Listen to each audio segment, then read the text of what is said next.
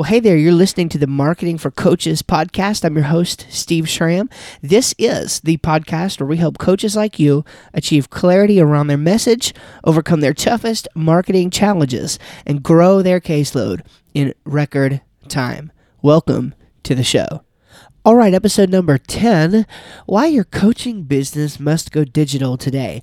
Why your coaching business must go digital today. Now, I'm not going to belabor this. I'm not going to make this very long. This is going to be a very, very short episode, but I just want to make a quick argument for the experienced coach who has not taken the leap into digital processes and practices yet, or maybe even for the beginner who's looking to do it the right way the first time. If that's you, then you're in the right place listening to this. Now, look, I realize that many coaches today successfully and effectively run their business and have not taken the leap into digital processes and practices. But I think that the more we advance into the future, the more that this next generation gets older, we are going to have to start making that change if we are going to number one, have a lasting business, and number two, be able to affect the next generation and interest them with the prospect of coaching.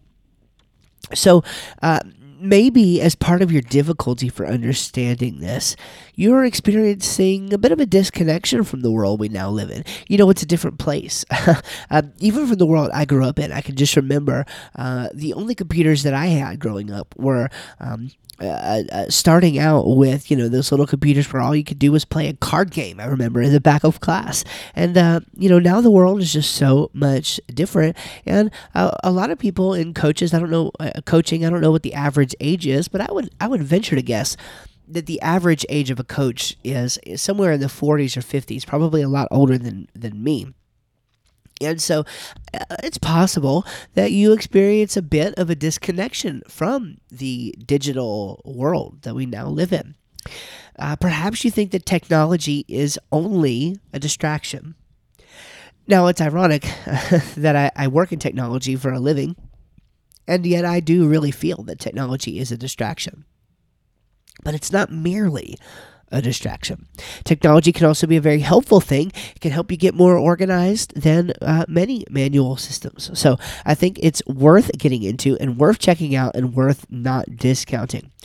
And if you have a general resistance to change, well, you need to crucify that right now because it's not helping you move forward, and it's going to probably ensure that your business does not last very much longer into the future. And we don't want that.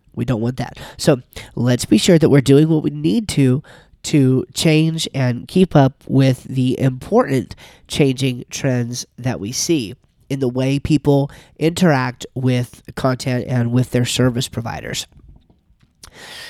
Now, I want to give you some startling information about Generation Z, which is the generation of kids born between the year 2000 and 2015, which you may not have even thought about before, and maybe this will kind of help you see where I'm coming from. Let me read this to you from Sean McDowell, Dr. Sean McDowell. He is a Christian writer, speaker, and teacher who has recently done a lot of research on Generation Z and even co-wrote a book about it. But this comes from his blog. Quote, while millennials grew up in a technology-savvy and connected world, younger members of Generation Z cannot remember a world without the internet.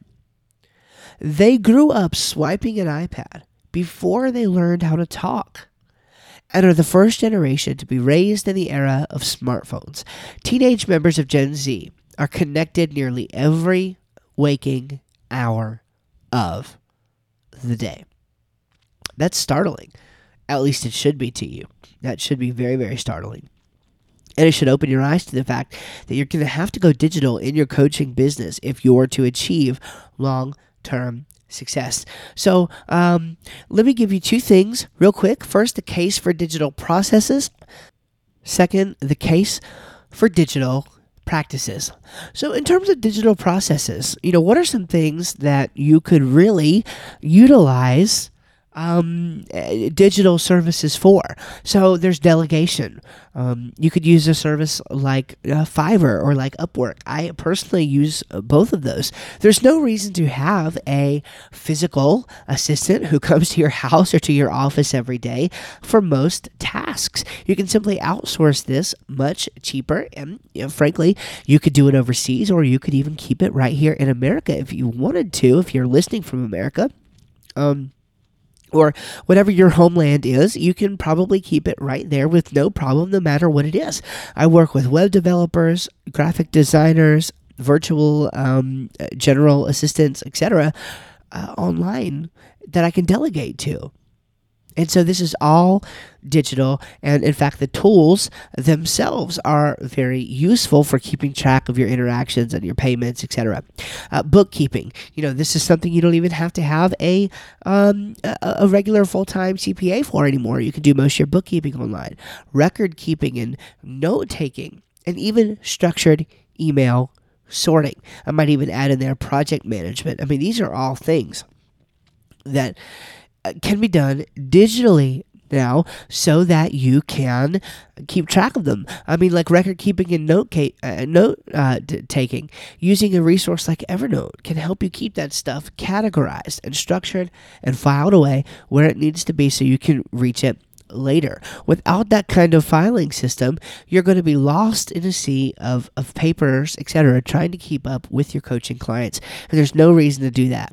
So there are lots of great tools that I discuss with people and as part of our marketing coaching packages that this often comes up. And I'm sure we'll talk about some more of those tools at some point in time throughout the life of the podcast, things that can help you, little bits here and there in your coaching business to be able to make that impact. Secondly, is the case for digital practices. And again, some of this is building on the practicalities of last week's episode, but there are Zoom calls, right? Why restrict your meetings to being in person with only people in your local area? Why not reach out to a wider base, especially if you have already niched down your offering enough such that it would be easier to find those people online and at a distance. Start doing things on Zoom instead of only having in-person kind of meetings. Or email support. Offer email support services. For example, all of my coaching packages are Zoom-based coaching packages, and you, for $75 per month, can add to that email-based support. You can email anytime asking a question relevant to our coaching strategy, and that's just part of the system. I get paid fairly for it, and you have access to me all the time. You could offer the same kind of thing to your clients. Virtual summits and training. These are things that are special events that can be hosted by you as the coach, or if you have an organization, they can be hosted and sponsored by you. You can bring in other authorities on whatever subjects that you deal with, and have a virtual summit or a virtual training event that you charge for, or either invite people to for free. Other kinds of audio video content creation. You could start a podcast. You could start a blog. You could start a YouTube channel. I highly recommend all of those. And then online course creation, like we talked about last time. This is another great digital practice that could be a really helpful introduction to the kind of work that you do. And then if people wanted to go further, they could go from there. So that's what we have for you this week. Don't forget about our coaching packages. That's northmaxservices.com/coaching.